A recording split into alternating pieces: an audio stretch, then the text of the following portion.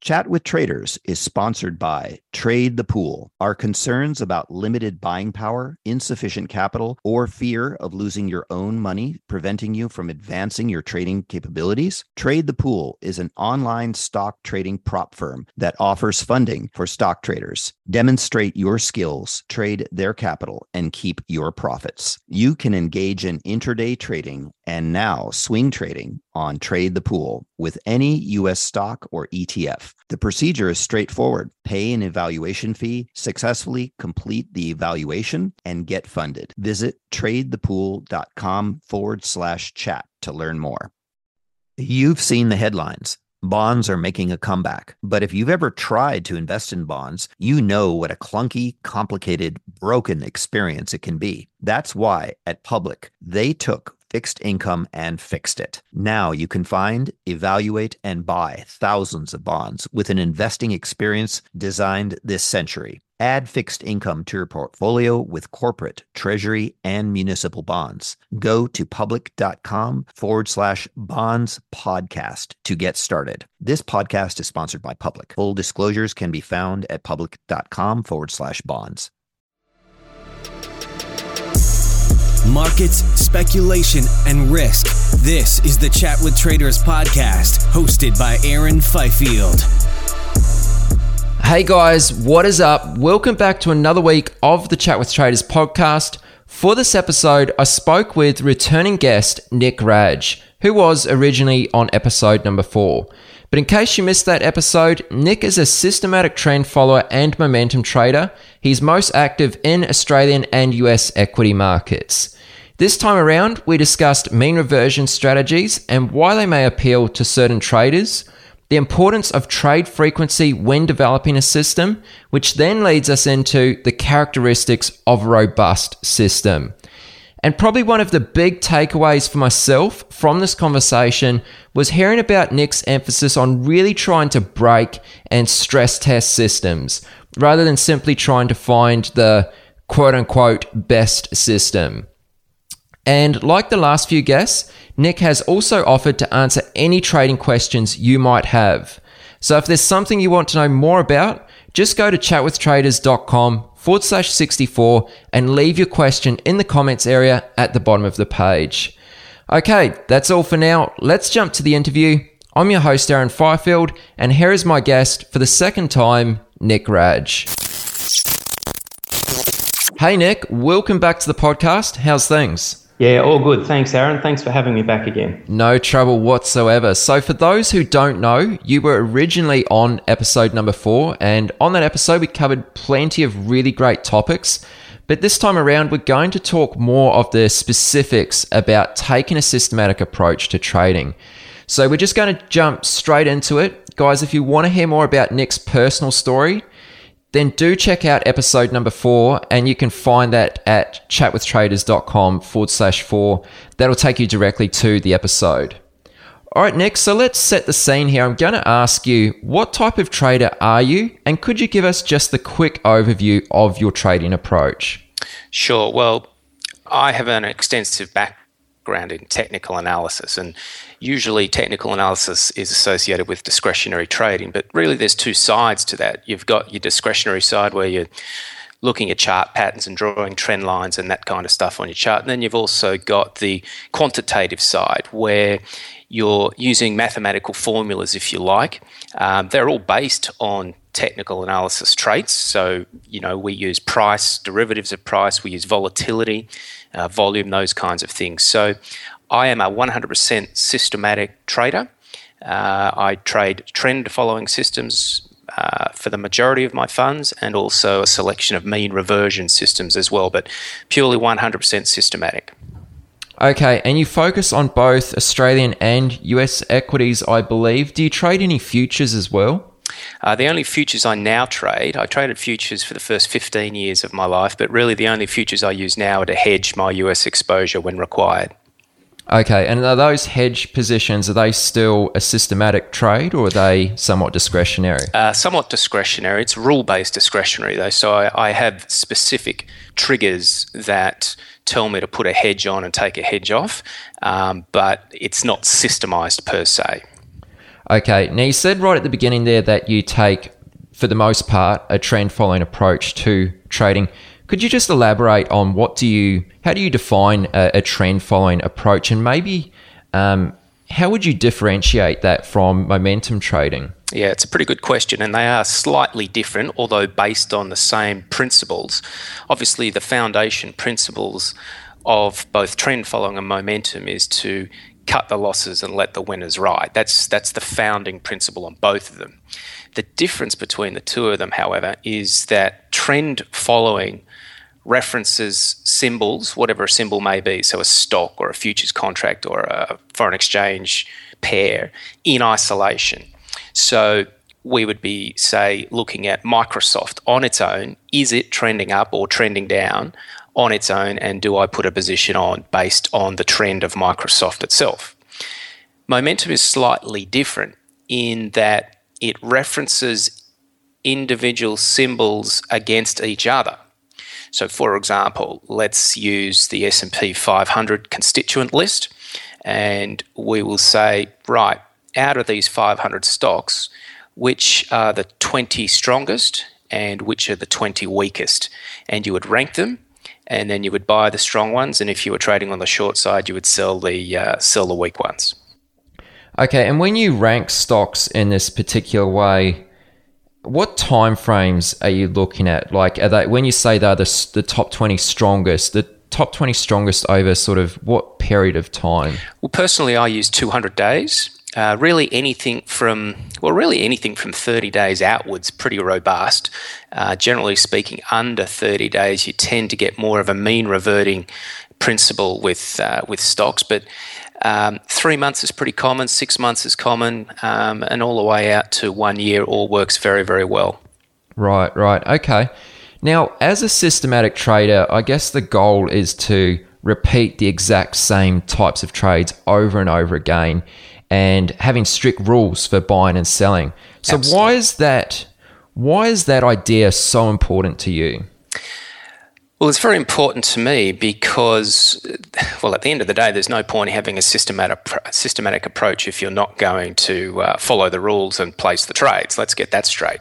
And certain people struggle with that whole concept. You know, they want to think they're in charge. Now, I need confidence in what I'm doing. I need to know what I'm doing has a positive expectancy over the longer term. And if I know that, then I can trade with complete confidence. I have no fear. I have no reason to listen to anybody else's input. Noise just has no impact. I've tested the system robustly, which I believe we're going to get into shortly. But if I have a validated system that's proven, then I have complete confidence in every trade I place. Whether it's a winner or a loser, it doesn't really matter. So long as I understand that the strategy has a positive expectancy over the longer term, I completely remove most of the emotion. Right. I like that answer, Nick. I think you explained that really well. And we definitely are going to get into how to test for robustness and all that good stuff very shortly. One of the things you mentioned as we were speaking beforehand that may be beneficial to talk about is actually sort of digging in a little bit to the mean reversion systems. First of all, can you explain what is a mean reversion system and why would someone trade this type of strategy? Yeah, so in its simplest form, mean reversion is buying weakness, if you like, and selling strength. Let's think, Warren Buffett is a mean reversion trader. Essentially, that's what he is doing. He is buying value and waiting for those companies or that value to then come forward. So he is essentially a mean reverting trader, albeit on the long side. Why would someone trade this type of strategy? Well, there's a number of reasons. First of all, diversification. And I think if you have a look at some of the top trend followers around the place, you will see that they have slowly over the years instigated other types of systems to offer diversification. Trend following can be a little bit lumpy at times, and mean reversion tends to be a little bit more consistent. So a mean reversion strategy can offer diversification with other strategies, which is one of the reasons why I do it. Second of all, mean reversion offers high trade frequency, and trade frequency is a very, very important part of profitability because you get to exploit your edge more and more and more. If you have a strategy that makes 50 trades a year, well, there's only so much P&L you can pull out of that strategy in the year. But if you have another strategy that does, say, 500 trades a year, well, you can exploit your edge a lot more. And the classic example of this is a casino. Casinos have a very small edge. The goal of the casino is not actually gambling. The goal of a casino is to get people into the casino in order for them to gamble, which is why they offer low-priced meals, they offer free alcohol when you're actually in there, they offer all the big glamorous shows, the big shopping malls. The goal is to get people into the casino and then get them gambling. And that's why they're open 24/7.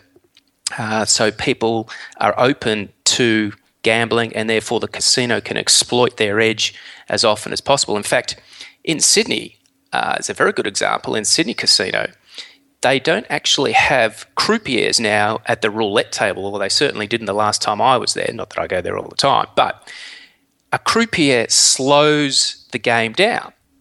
The croupier has to collect the money, spin the wheel, move the chips around, do all that kind of stuff. And that slows the game. So to speed the game up, they actually remove the croupier. Instead, the player just puts a credit card straight into a machine, and it's all automated. And it speeds the game up, and it speeds their edge up as well, or they get to exploit their edge that many times in any given hour of play. So mean reversion tends to be shorter term in nature. For example, my strategies, even though they're end of day strategies, they have an average hold time of 3 to 4 days, and they'll produce anywhere from 200 to 1,000 trades a year. A couple of other very good reasons why to trade mean reversions. They tend towards a higher win rate, and they can therefore be a little bit more comfortable for people to trade. You know, obviously, and I've explained this many times before, we are brought up in a society where being right more often than not is rewarded. And it's very difficult for people to run a trend following system that has a win rate of 40% or 45%. Because it's, you have a lot more losing trades, and that can be quite difficult. So mean reverting systems tend towards win rates in excess of 60%, 65%, somewhere in that area. And that in turn also allows a faster drawdown recovery because you're exploiting your edge a lot more. I'm not saying the drawdowns is necessarily smaller, but you can tend to recover them a lot quicker. And again, with a trend following strategy, you can be in drawdown. Well, you know, some of the great traders, they can be in drawdown for a couple of years. And for the average man in the street, well, that's not really acceptable. So mean reversion can be a lot easier to trade. And let me also say something else that's just come into my mind now is, again, in society, at least today, society is very reactionary. We want action all the time. We want instant feedback, instant gratification. Sitting on a trend for 6 months, 8 months is a pretty slow kind of laborious and boring thing, which is good, don't get me wrong. But for a certain type of person who does require more gratification, more feedback, then a mean reversion system will provide that because there'll be a lot more trades, you'll be in and out, you've got to do a little bit more work, etc. So that's something else that may appeal to a certain kind of person. Okay, that's an awesome answer there, Nick. Couple questions just off your answer there. And this might be a bit of a newbie question, but so essentially what you're doing is you're trading the price back towards the mean, okay? How do you know where the mean is, or how do you have some idea of where the mean price actually is? Yep. I guess I'm a little bit different, and maybe the term mean reversion is not that applicable, but what I'm looking to do is find points where you have a stock that is severely oversold or overstretched, if you like. There's no real mean per se. It's stretched like a rubber band. It's pulled to its maximum breaking point, and at that point, the probabilities suggest it's going to snap back the other way. So that's what I would define the way I trade mean reverting. So there's no actual mean. It's not like, it's not like what Warren Buffett does. I mean, his mean, for example, would be fair value of the company, correct? So he will be buying a company that is well under fair value and selling a company that he considers well over fair value. But all I'm kind of doing is looking for price points that are stretched to a maximum, and looking for that to snap back by some degree and generate some kind of a profit. Okay, got it. Yeah, that makes sense. Now, are there certain market conditions where a mean reverting strategy may be more effective than other strategies? Oh, absolutely. Every strategy, regardless of the kind of strategy, whether it be technical or even fundamental, will have periods of time where it works better than others. Every strategy goes in and out of sync with the market. Okay, Warren Buffett's strategy is in and sync and out of sync of the market at different points of time. Doesn't matter what you do, that's a fact of life. The unfortunate truth for a lot of people is they try and find a strategy that works well all the time in all market conditions, and it just doesn't happen. So once you can overcome that and understand that your strategy doesn't have to be perfect all of the time and you can make very good money regardless, then that's a big step for people moving in the right direction. It's a big step for people to overcome that fact. So mean reverting systems, first of all, I only trade them on the long side. Okay, so in the US market, I will actually stand aside when the market is trending down. So for the last few months, for example, I've actually been in cash just waiting for the market to turn around. In the Australian market, I do trade the mean reversion systems regardless of market direction, up or down. So ideally, the ideal situation for a mean reversion system is a market moving sideways or slowly moving up. A market that moves fast on the upside doesn't allow me to actually get in, and I will underperform. But a slow creep higher is probably the ideal situation, or a sideways market would be ideal. So, for example, last year, 2015, my US mean reversion system produced a return, I think net return of about 14.5% or 15%.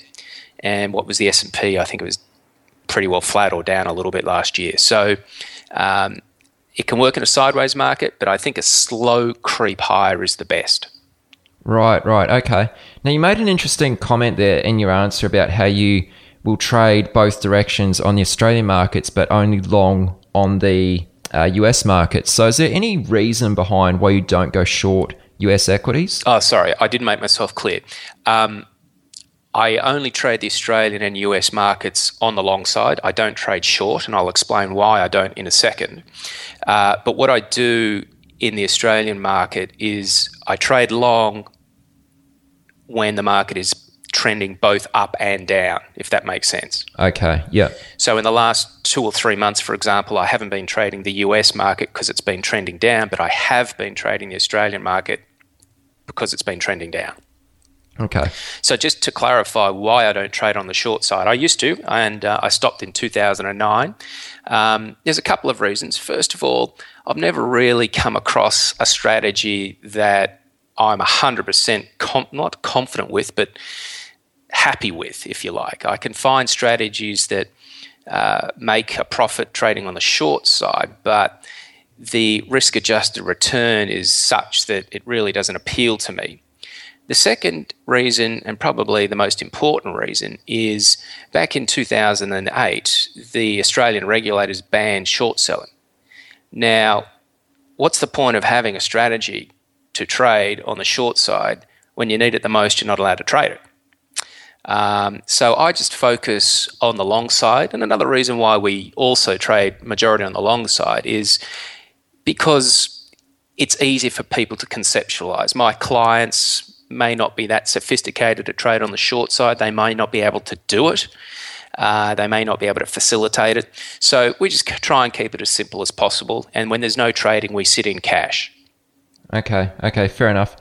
Now, another one of the things you'd mentioned to me is those who attempt to trade these types of systems, still talking about mean reversion systems, of course, they often lack robustness. So in your mind, what defines a robust system? Yeah, this is very, very important, and I can't stress this enough. You need to have a robust system. What is a robust system? Well, the first question is, why does your strategy make money? Okay, that's a very important question. If you don't understand why your strategy makes money, you're going to find it very, very difficult to stay with your strategy when it goes a little bit pear-shaped, which every strategy will at times.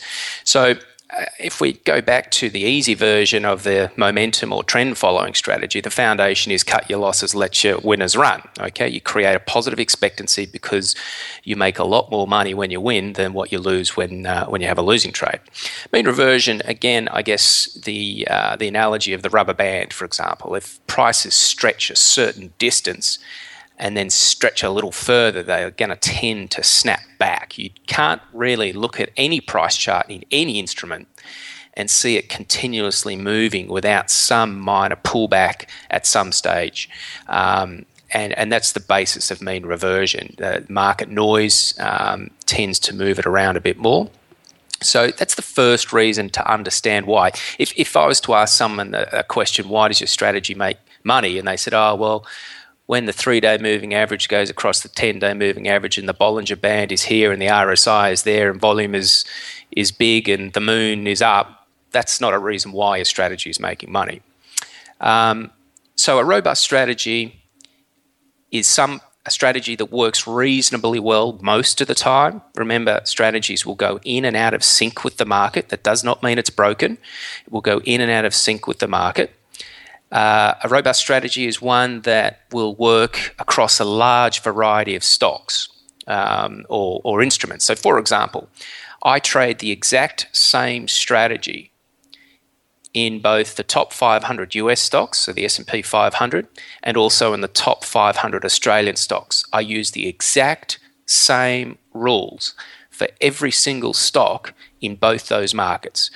Every single parameter setting is exactly the same. Now, that's a robust system. There's 1,000 different stocks there, and we use historical constituent data, meaning we completely remove survivorship bias. And we can go back 20 years and we can see that that strategy works perfectly well. There's no optimization on any individual stock. There's no optimization on any particular market. It's the same rules. So that tells me the strategy is very, very robust. To give you an idea of a non-robust strategy, and this is the trap a lot of people fall into, and again, they tend to fall into this trap because they want something to work exceptionally well all the time, so they will tend to optimize or curve fit.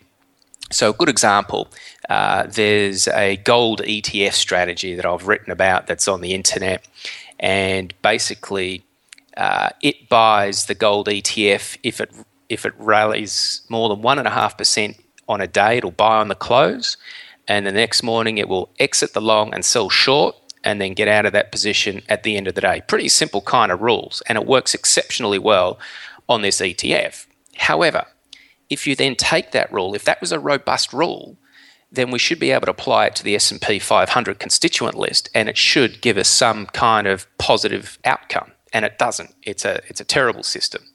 So that's not a robust pattern. It might be a pattern consistent with that particular stock or a particular stock, and that's fine. I'm not really disputing that, but I would never trade it because it's not robust. If it's not robust, it will tend to fail in the future.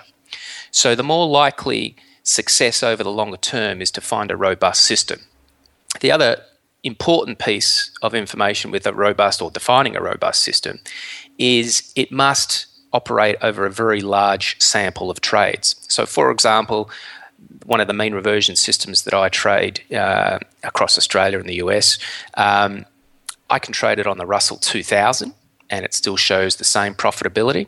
It does about 600, 700 trades a year.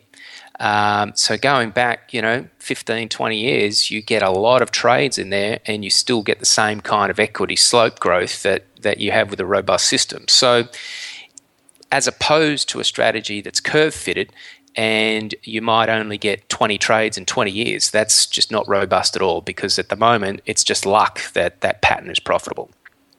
Okay, now in your answer there, you brought up survivorship bias. Now, can we just expand on that for listeners who may not be familiar with that term? Yeah, so survivorship bias refers to stocks that have survived. So, for example, Microsoft is in the S&P 500 these days, and it was in the S&P 500, say, back in 1998.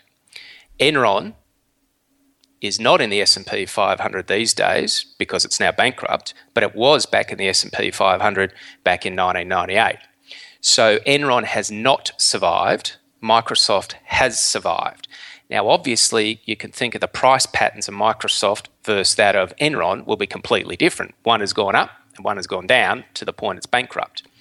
So what we want to do when we test our strategies, we want to do two things. We want to test those stocks that are delisted to make sure our strategy has worked on those, because those stocks are now gone. But we also want to ensure that we're trading the same universe today as what we would have traded back in 1998.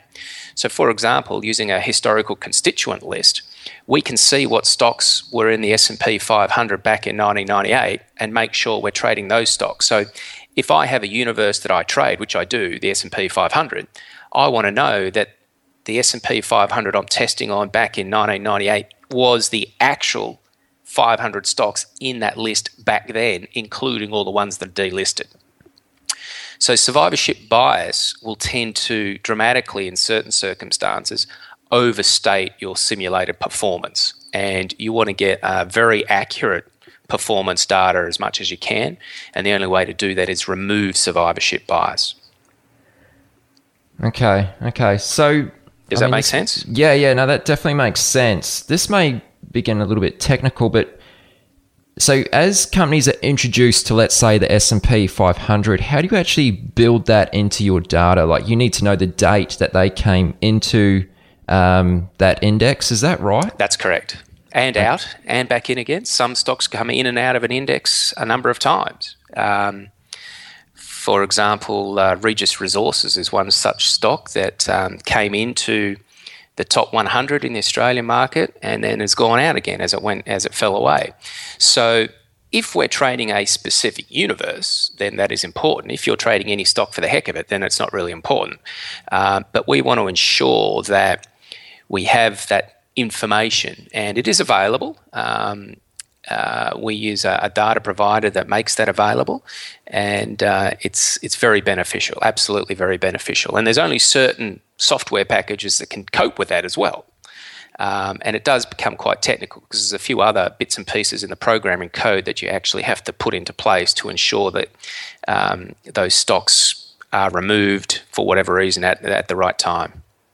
Yeah, so I mean, that was going to be my next question. Do you actually have to put these companies in and out of the data as the dates line up, or is that something that your data provider actually does for you? That's what the data provider does for us. Okay, sure.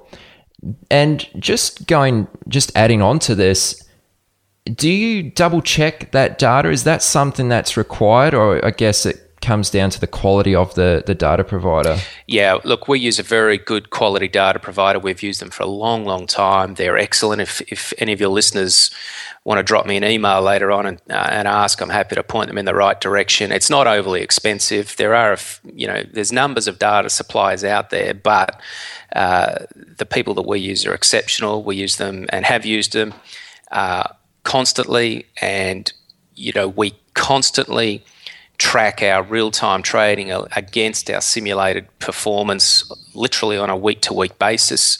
So we have no hesitation in knowing that, the data is doing what it's supposed to do. Excellent. Okay. So it's fair to say that you do need to be a little bit selective on who you choose as a data provider. Look, it's if you're going to take this seriously, then you really can't skimp on things like data.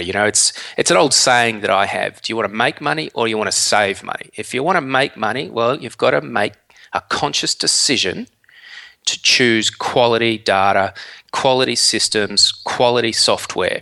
If you want to save money, okay, maybe you can get away with using free Yahoo data, but you have a bad data point in that, or you have some incorrect data, non-adjusted data, whatever it may be, then the cost in having a trading error is extensive. It can be significantly more than the cost of buying or acquiring good quality data.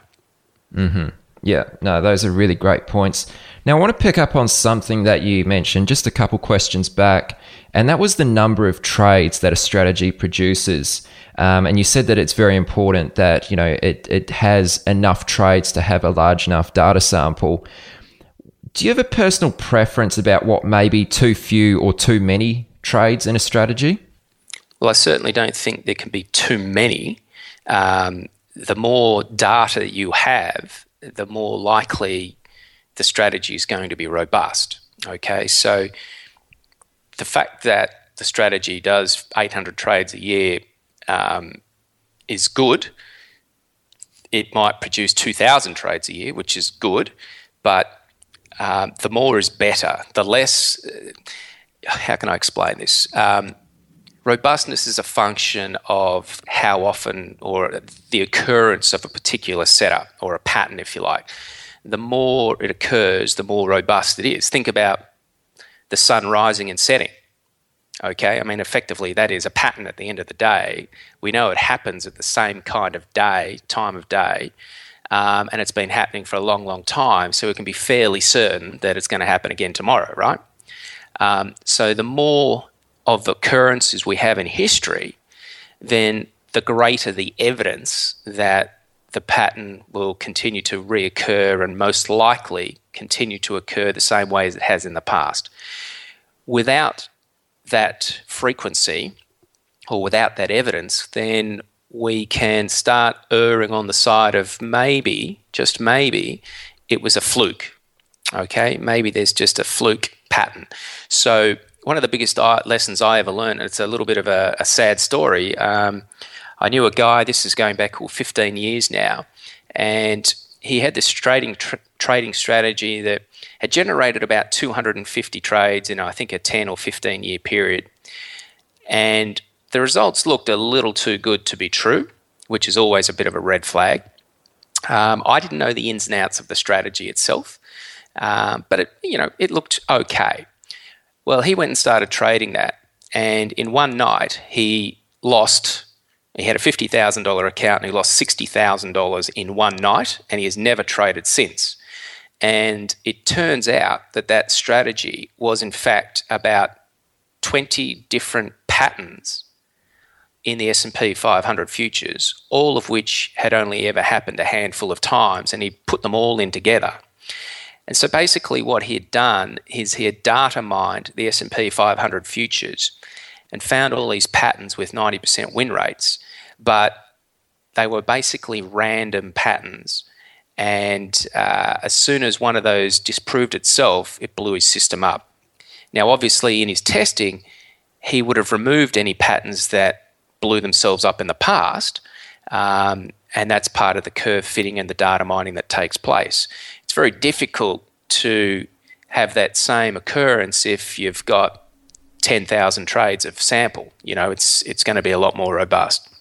So whenever I see a system that's firstly based on a single market, that's a red flag right there. A single market system tends to be, not all the time, but tends to be optimized. And then if the performance metrics are through the roof, then that is a major red flag. And performance metrics would be percentage winning trades. If that really starts to move above 75%, I'd really start to question. If the system is only got 25 trades in a 10-year period, well, that's also a big red flag. And other metrics like the profit factor, for example, if that's in excess of 3, then again, you've really got to ask a serious question. When you see a profit factor of 16, it's just an absolute curve fit data mining thing. Now, the only thing with those systems are they sell well to the public. That's what they're basically used for. I understand there are people out there that trade single market systems, and that's fine, but it's not something that I would do because I don't think that'd be robust enough to actually trade that. Unless, of course, they've got thousands of trades in their sample, then yes, but usually that's not the case. Sure. Okay. No, that's an awesome answer again, Nick. Thank you very much. Now, continuing on the path of robustness here, I'd like to ask you about Monte Carlo simulations. how does this help with your analysis? So what is a Monte Carlo simulation? What role does it play in your analysis? Sure. So a Monte Carlo simulation is basically the question, what if? What if the past was slightly different to what is shown? Okay. And a Monte Carlo allows us to go and get an idea of the variance of what may have happened in the past if it had slightly been different. So, for example, we do a lot of stress testing on our trading strategies, and some of this includes Monte Carlo. So, for example, one of the things we do is trade skipping. Let's say you've got a strategy that produces, so for example, a classic problem with a mean reversion strategy is clustering of trades. You might get a big cluster of trades at certain points of time. And if you've got a big cluster of trades, then you can't take every trade because you don't have enough capital. So with trade skipping Monte Carlo simulations, what we do is we say, what happens if we take these 10 trades instead of those 10 trades? So it will give us an output of a different number of scenarios. And the tighter that output is, the more robust the system is going to be. So trade skipping is not so much of an important issue with mean reversion strategies or higher frequency strategies. It is with trend following strategies, because if you miss the one big trend, it can make or break your year. With mean reversion, where we're looking to take small bites at the cherry all the time, it's not so much important, but it still has to be tested.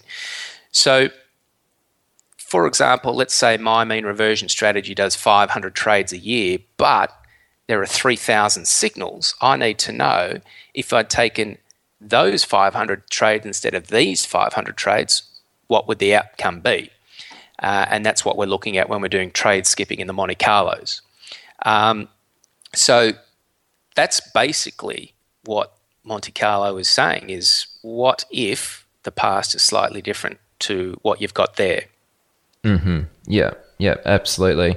Are you a developing or seasoned day trader who trades the U.S. markets? Is the only thing stopping you from getting to the next level is having enough capital to trade? Trade the Pool is a unique online stock trading prop firm that funds stock traders worldwide. Not having to risk your own capital can help you focus on other things like making better decisions on your trades. There's no PDT rules to worry about. You got more than 12,000 stocks and ETFs to trade, long or short, and professional tools at your side. How you get funded is you show them your skills through a straightforward evaluation process. Once you pass the evaluation, you get funded and trade with their pool of money and split the profits. Don't let the lack of buying power, capital, or fear of losing your own money prevent you from taking your trading to the next level. Visit tradethepool.com/chat to learn more. Another day is here, and you're ready for it. What to wear? Check. Breakfast, lunch, and dinner? Check. Planning for what's next and how to save for it? That's where Bank of America can help. For your financial to-dos, Bank of America has experts ready to help get you closer to your goals. Get started at one of our local financial centers or 24/7 in our mobile banking app. Find a location near you at bankofamerica.com/talktous. What would you like the power to do? Mobile banking requires downloading the app and is only available for select devices. Message and data rates may apply. Bank of America NA, member FDIC. All right, Nick, well, let's move on a little bit and start to talk some more about actually live trading some of these systems. So to what extent is your systematic trading approach automated?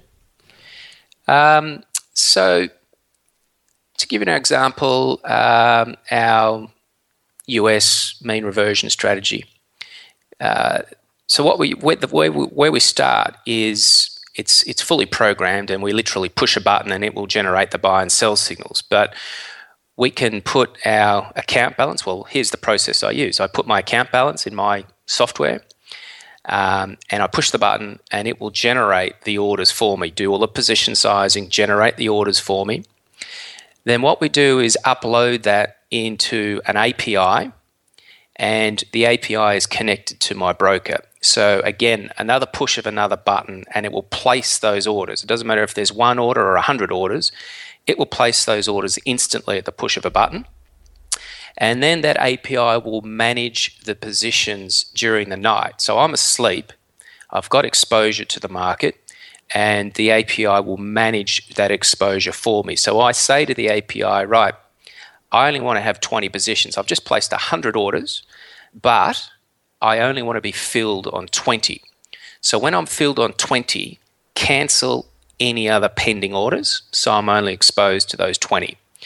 Now, the API also has the functionality to exit any additional fills that might occur. So say, for example, I place 100 orders and I only want 20 filled, but on the open, the market gaps down 2%.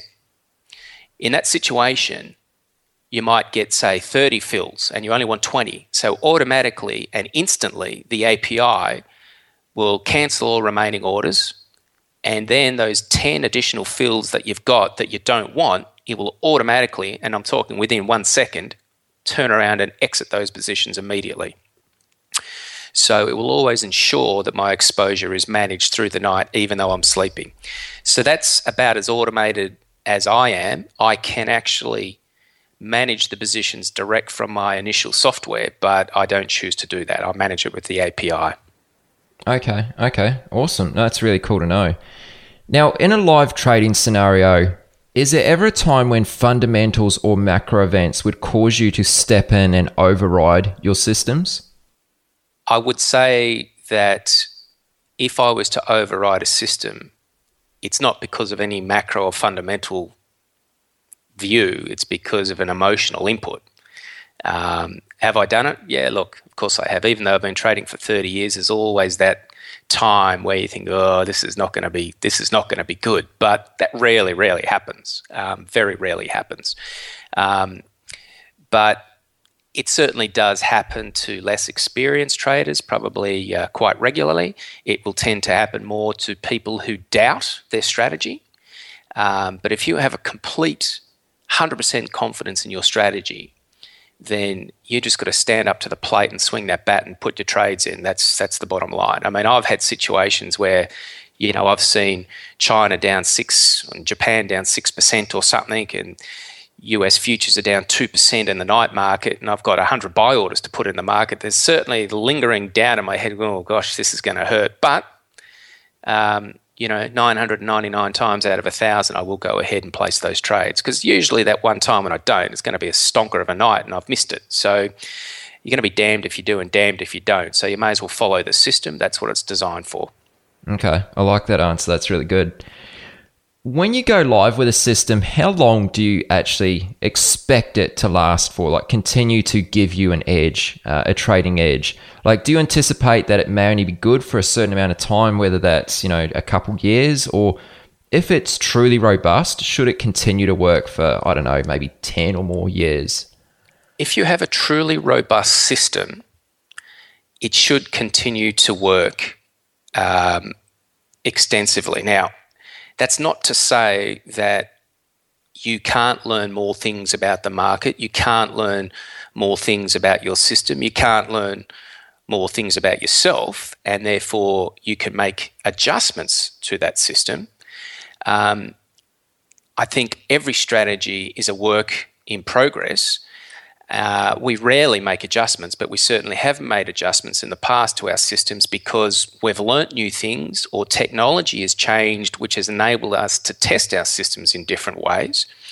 So for a very good example of that, I can now strip out resource stocks from industrial stocks as an example, and I can test those different segments of the market because they're very, very different kinds of stocks. Most resource stocks, they act very, very differently from industrial stocks. We even see that in the fundamental world. There's a lot of fundamental investors, Warren Buffett being one, who will not touch resource stocks as an example. They will only touch industrial stocks. So with the technology and data that we now have, which we didn't have 10 years ago, we can now test that, and we may be able to draw conclusions that, oh, you know what? I really shouldn't be trading resource stocks with my trend following strategy because, they act very, very differently to industrial stocks. Now, to some extent, that is a little bit of curve fitting, if you like. But again, I stress that so long as we have a significant sample of trades across all sorts of different stocks and we're using a robust system, then that should be okay. The more you curve fit, the more you optimize, the more likely that the system is going to fail. You tend to hear people saying that all trading systems will break. That's generally because they've optimized it to start with. It's a work of art. It's an ongoing process, if you like, of maybe making a slight adjustment here or a slight adjustment there. But you've got to look at the evidence of what's out there. I mean, you've got people like Salem Abraham, you've got Eckhart, you've got Dunn, you've got all these guys that have been trading trend-based systems. Jerry Parker, I think you've had him on your show, I'm not quite sure, but he's been trading the same style system, albeit slightly adjusted here and there, for 30 years. So there's no reason why a good, solid, robust system cannot last a whole lifetime. Yeah, Jerry Parker hasn't been on the podcast just yet. I know he's been on Better System Trader podcast, right. But I've actually got an interview locked in with Jerry later this week. So by the time this comes out, it'll be a few weeks out. So I'm really looking forward to that one. It should be good. I think an important thing here is that too many people are trying to find the best system, and that's the wrong way to approach it all. What you've got to do is try and break your system. And the more stress you can place on your system when you're testing it, try and break it, you'll get a lot more out of it. So, for example, testing your parameter stability. Let's use an example. In my book, Unholy Grails, we use an index filter which defines the broader market. Now, let's say that index filter is 100 days. Well, what we want to test is what's the result if we change that by a certain amount. What if we change that to 90 or make it 110 or make it 150? How much would that change the result? So you can increase the signal variance, so changing all the inputs in your signal and seeing what impact that has. So you might say, right, what if I move my signal's input parameters by 15%? What if I move them by 20%? What kind of an impact is that going to have on the bottom line? The other thing you can do to try and break your system is increase the data variance, as an example. So let's say you've got a system that, so some of my systems, for example, uses the opening price to exit a position. What happens if I randomize that open price by 10% and test back for 20 years? On each single day, the opening price is adjusted up or down randomly by 10%. What impact's that going to have? And that's the whole idea of trying to break the system, trying to disprove it rather than prove it. And if you can't break it, if you can't disprove it, chances are you're probably onto something that's reasonably good and reasonably robust and will continue to work reasonably well into the future. Yeah, that's an excellent point you bring up there, Nick. I think that's very, very important. So thanks so much for sharing that with us. How long does it take for you to realize that a system you're trading is not performing as expected from your back testing and analysis? Yeah, it's a great question. One thing that we do constantly, well, the first thing to understand is that a system will move in and out of sync with the market. Okay, I've said this before. The fact that your system is out of sync with the market does not mean it's broken. Let's use a simple analogy for that, right? Let's say you've got a long-only trend-following system. A long-only trend-following system is not going to do particularly well in a sideways market or a downwards market. Okay, that's a fact of life. It is designed specifically to profit extensively when the market is trending up. And again, this comes back to why your system works. And it won't work if the market is going sideways or the market is going down, but that does not mean it's broken. It's like buying a Porsche, driving it up the beach, and then taking it back to the guy, the dealership, and saying, mate, this Porsche doesn't work on the beach. I mean, you just wouldn't do that. It's not designed to go on the beach. And same with a long-only trend-following system. It is designed to make money when the market is trending higher, which most stock markets tend to trend over the longer term to the upside. But there are certainly periods of time where it won't. That does not mean the system is broken. It means you'll go into drawdown. So when your system is out of sync at the market, you go into drawdown. That's the payoff. Simple as that. So that's the first thing to understand. If you can't ask or answer the question why my system is not making money, then you have a problem. So if I'm trading a trend following system and I'm in drawdown, but I can see that the market is moving sideways, then I have nothing to worry about. That's just a fact of life. But if the market is trending up and I'm using a trend following system and I'm losing money, well, then you've got a serious question right there. And if you can't answer that question, well, you've got a problem and you probably should stop trading it. So that's a philosophical way to look at it. Technically, what we do is we're always constantly running simulations side by side with our real-time trading. I literally do it weekly. I want to see that I'm getting the same number of trades, the same kind of general return that I'm getting every single week from the simulation and from my real-time trading. And I'll give you an example of where this has helped me in the past. Back in it was about 2011, I was trading a shorter-term momentum style strategy. And my simulated results or my real-time results were diverging from my simulated results. And I did all the calculations. I went all the way back and had a look at about 3 years' worth of trading. And I realized that slippage had started to increase so much so it was costing me 11% per annum. And that 11% basically meant the system was not viable anymore. And that was a liquidity issue rather than a system issue. Now, I worked hard to try and find a solution, and I couldn't. And basically, one of the things we've seen in the Australian market over the last, since the GFC really, is a significant drop in liquidity. And that increased slippage, so much so it invalidated my strategy. So that's an example, a real-time example of where the strategy basically fell over or was not tradable. Now, I could have taken that and put it into the US market where there's a lot more liquidity. So we're always running simulations along the real-time. If there is a divergence, you've got to try and figure out why. If you can figure out why, then you are in a better decision. If it was a one-off event, such as the 1987 stock market crash, well, there's probably nothing intrinsically wrong with the strategy. It's just one of those one-off events that will impact everybody. What you don't want to see is a slow divergence away from the simulated results over time. So you will have set benchmarks using your historical performance metrics. And when you start to deviate away from those, then you've probably got a problem. Excellent. Okay. Brilliant answer there, Nick. Thank you very much. Now, I know listeners are going to want to know what software are you using for all this. So can you share some insight on that? Sure. We use AmiBroker. I have a programmer on staff, and we together will develop systems and whatever. But AmiBroker, it's inexpensive. It can pretty well do absolutely anything you want. It can automate processes.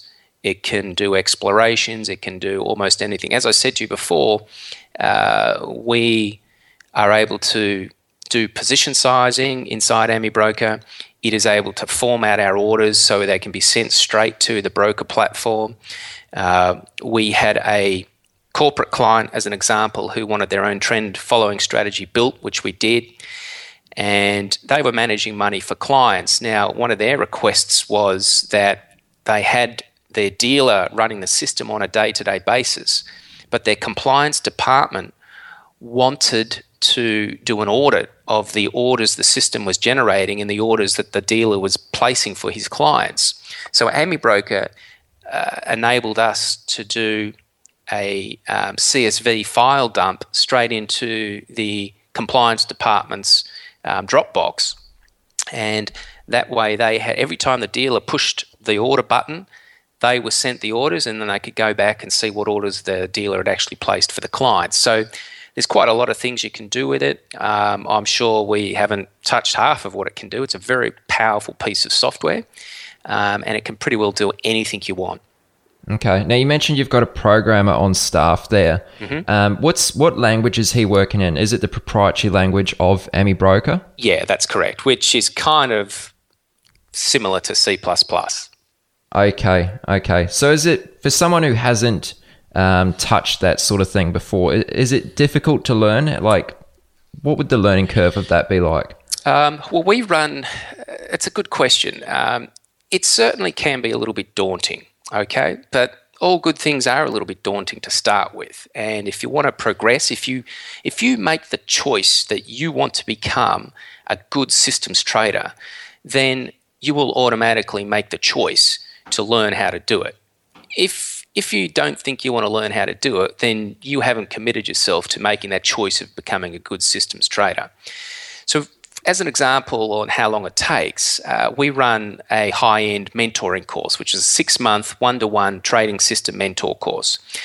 And the first part of that course is learning everything about AmiBroker, learning not only how to use it, but also how to program it. Now, we've got students in that course who have never even owned AmiBroker, never programmed computers before, and within 2 months, they're pretty well able to do it. So it certainly can be done.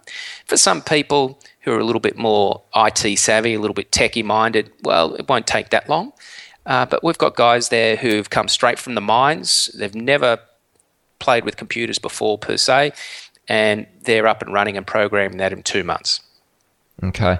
Now with AmiBroker, we sort of spoke about data providers earlier.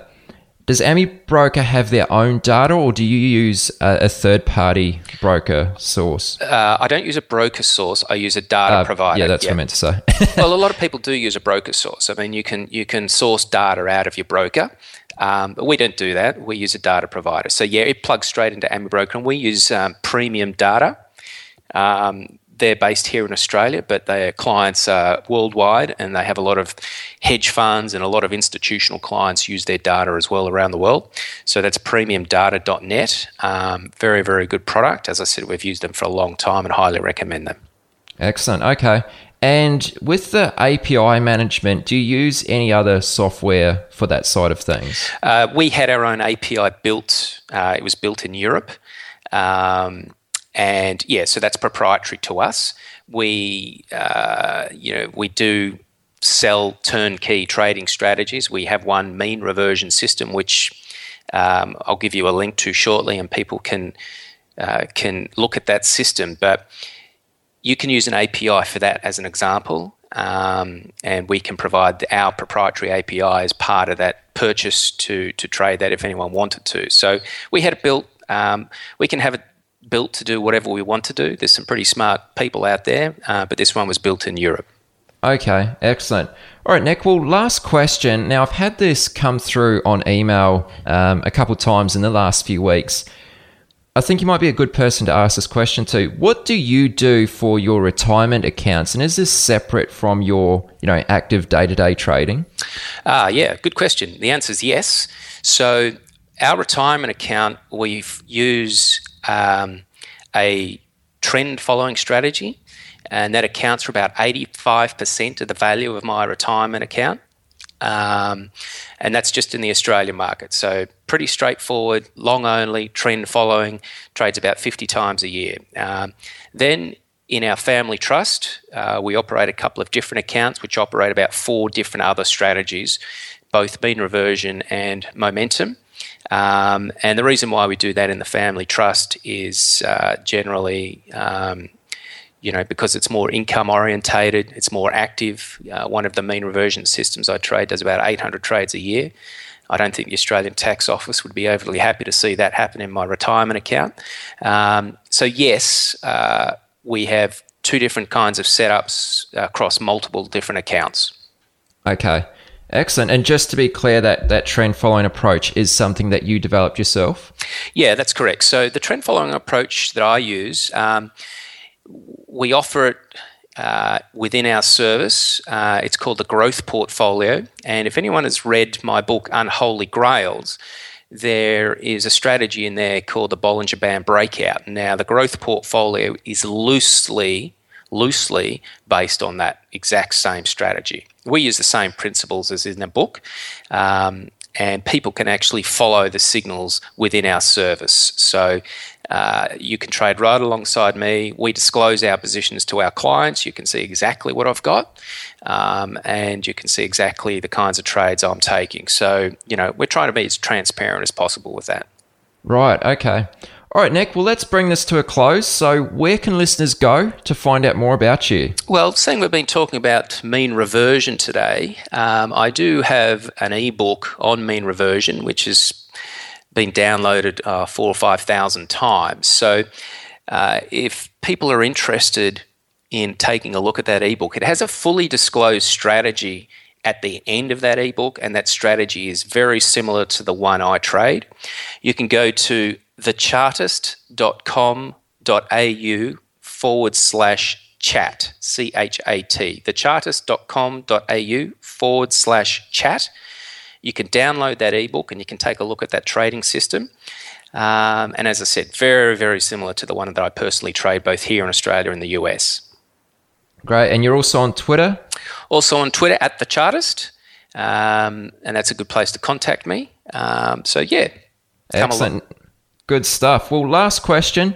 Nick, would you be open to answering questions that any listeners may have in the comments on the website? Definitely. By all means. Any questions you have, by all means, happy to answer them. A lot of the time with this kind of stuff, there does require a little bit more clarification. So more than happy to answer any questions anyone has. Good stuff. Well, I really appreciate that, Nick. And guys listening, if you want to ask Nick any questions, go to chatwithtraders.com/64, scroll to the bottom of the page and leave a comment, leave a question in the comments area. All right, Nick, well, awesome to have you back on. It's been a lot of fun. Thank you very much for doing this, and let's talk again soon. All right, that's great. Thanks, Aaron. You've reached the end of this episode of Chat with Traders, but rest assured, there are more episodes loaded with real market insight and zero hype on the way soon. So to stay updated with each great new release, subscribe to the podcast in iTunes, and we'd love it if you'd leave a rating and review. We'll catch you next time on Chat with Traders.